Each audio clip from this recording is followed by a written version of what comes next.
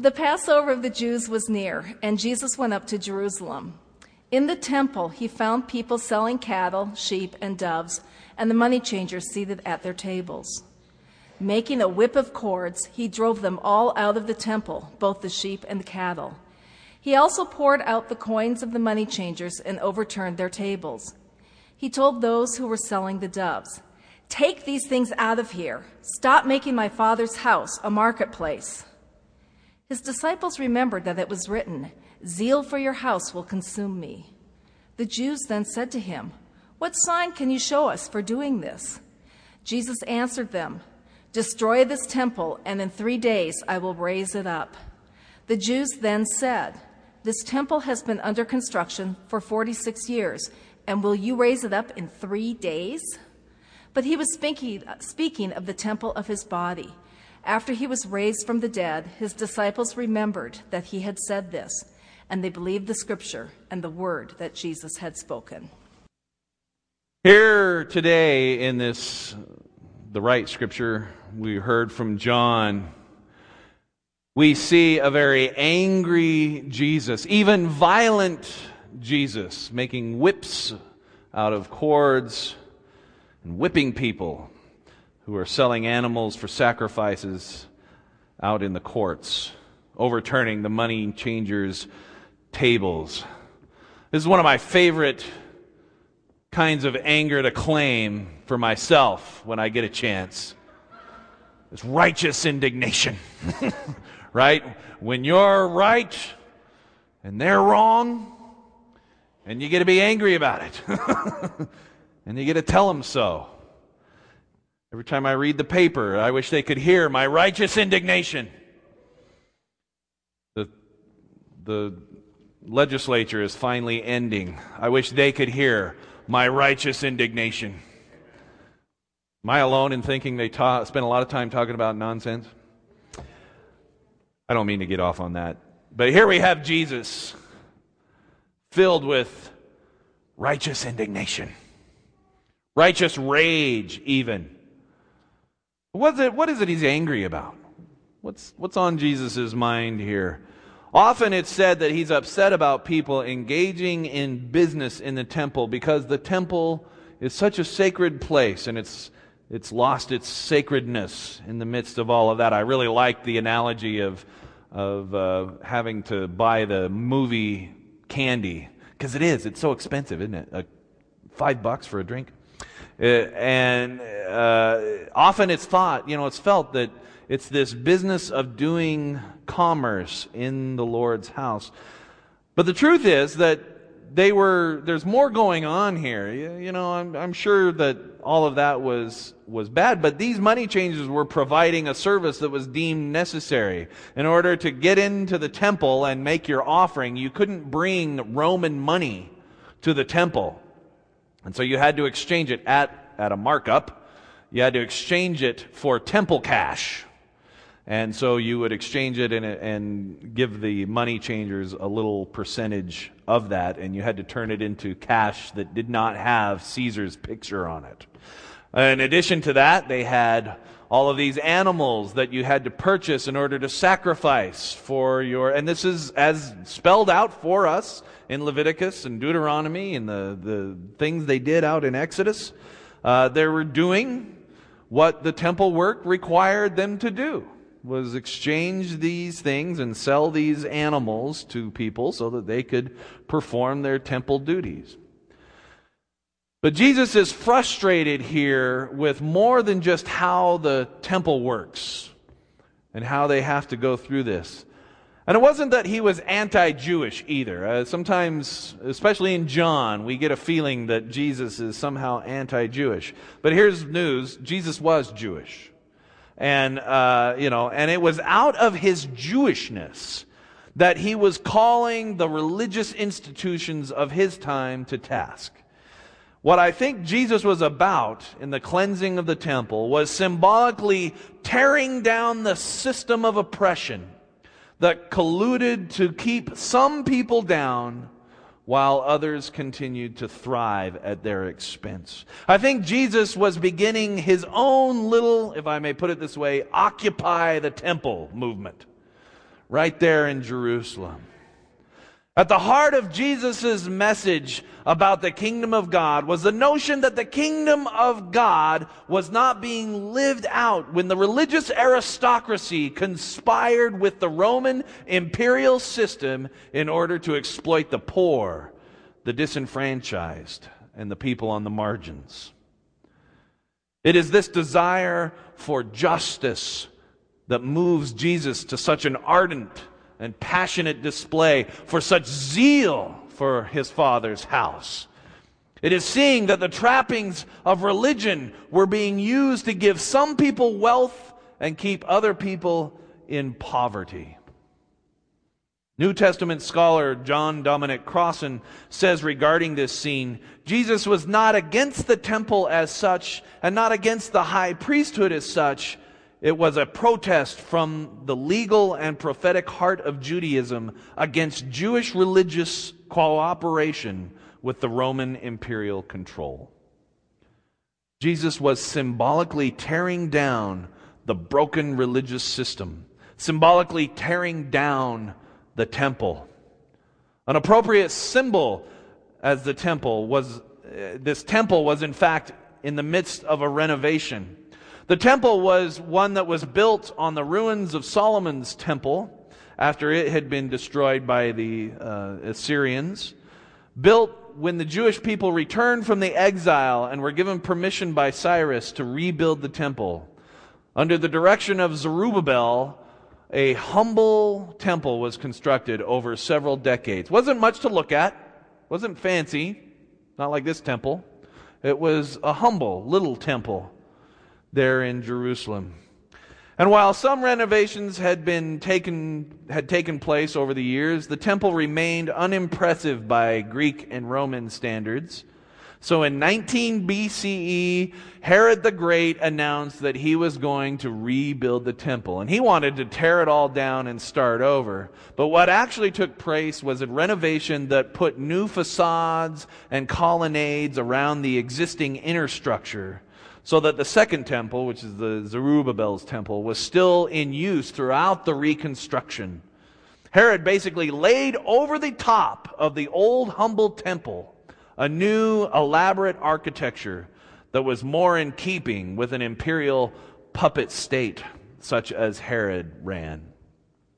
One of the features on the temple was in fact a Roman eagle that sat atop the main gate, the beautiful gate they called it. And when Herod died, they tore it down as a symbol of how much they loved Herod. So the temple in Jesus' day represented a lot more than just a religious system and the worship of God.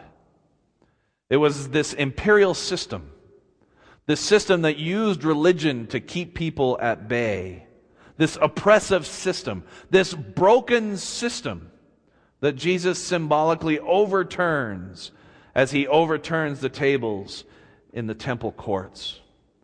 It is a broken religion, and Jesus calls our attention to it. I've been reading a lot lately about the Christian church, and where it is going, and how we will get there. In a lot of ways, our own religion is being overturned in the world we live in now. This isn't news to you. We've watched churches, those of us who grew up in church, we've watched the interest in church decline over the years. And people are pushing back against the way we have done religion in this country for the last couple of centuries. They're beginning to ask hard questions. There's this picture on Facebook that's been making the rounds lately, and it's a rather challenging one. I don't like to see it when it comes up because it makes me uncomfortable. It shows this big, elaborate mega church, you know, the kind that looks like a stadium with all the big screens and everything like that. Everything's fancy and new and wonderful. And then it also shows next to it an emaciated, starving African child. And it says underneath it that if you think God cares about this, the big elaborate church, while this still exists, the starving children, then you are out of your expletive mind. It's a challenging picture. It's a hard picture for me to deal with because, quite frankly, we have a big, elaborate church. And while I can tell you that it's more complicated than that, obviously. Religion is. It's more complicated than just making this choice over this choice. Although on some level it is that simple, making this choice over this choice. I can tell you, I can make excuses like, which isn't an excuse, this is real, that sacred space is important. Sacred imagery is important. This building, this church body, and the building that represents it being on this hill for so long over the years, it's important. And we represent something, a beacon on the hill, amen? But at the same time, it's a challenging image. One that ekes at the core and asks hard questions. Jesus overturned the temple system not because he was rejecting Judaism, but because Judaism, as it was being lived out, lost its heart. And so oftentimes when we look around at the trappings of Christianity, it feels like Christianity has lost its heart, lost its oomph, lost its impact. That temple, that system that Jesus was protesting, needed to be torn down, needed to be raised from the dead. And in our own time, when religion becomes a political football, then it needs to be overturned. When religion puts comfort over compassion, it needs to be overturned. When religion is just a building, never touching the people inside, let alone those outside the building, that it needs to be overturned. When religion is used to say who is in and who is out, then it needs to be overturned. When religion says, I got mine, you go get yours somewhere else, then it needs to be overturned. When being the institution becomes more important than being the body of Christ, then it needs to be overturned. Amen? You can say amen, that's okay. We're Baptists, right? When being right is more important than being merciful, then it needs to be overturned. When religion makes promises it can't keep and then blames the people to whom those promises were made, it needs to be overturned. Amen. It must be overturned in the hope of redemption. It must be overturned so that it may be what God wanted it to be. It must be overturned in the hope of resurrection. Amen. We've been reflecting on our brokenness over Lent. Much of it has been rather personal. Today it's a time to reflect on our brokenness as a church, as a people, as a religion. What in our own life together as an institution needs to be overturned? What has been overturned already? This is, if you feel like I'm being cynical about the church, don't get me wrong. I'm a lover of the church, amen? And I think we're well on our way. I'm so excited with this body of people who doesn't shrink away from the hard questions, but asks them boldly and adjusts themselves in order to be the body of Christ. I'm impressed with that. But I think all of society is asking Christianity these hard questions. And we need to continue to ask, where does the institution, where does religion need to be redeemed? For there is redemption. In our brokenness, there is healing. That is what Lent is all about, after all. Mending our brokenness. Bringing those cracked, worrisome, ineffective parts before God and saying, God, this isn't working anymore. Help us fix it. Fix it for us. As we reflect on our own personal brokenness, asking ourselves, where is my religion taking place of my relationship with Christ? Where is my religion taking place of real, honest spirituality and connection and communion with God? Where is my religiosity taking the place of that Holy Spirit connection we have with one another? and with the rest of humanity? Where is my own religiosity getting in the way? And where is my institutions, my church's religiosity getting in the way?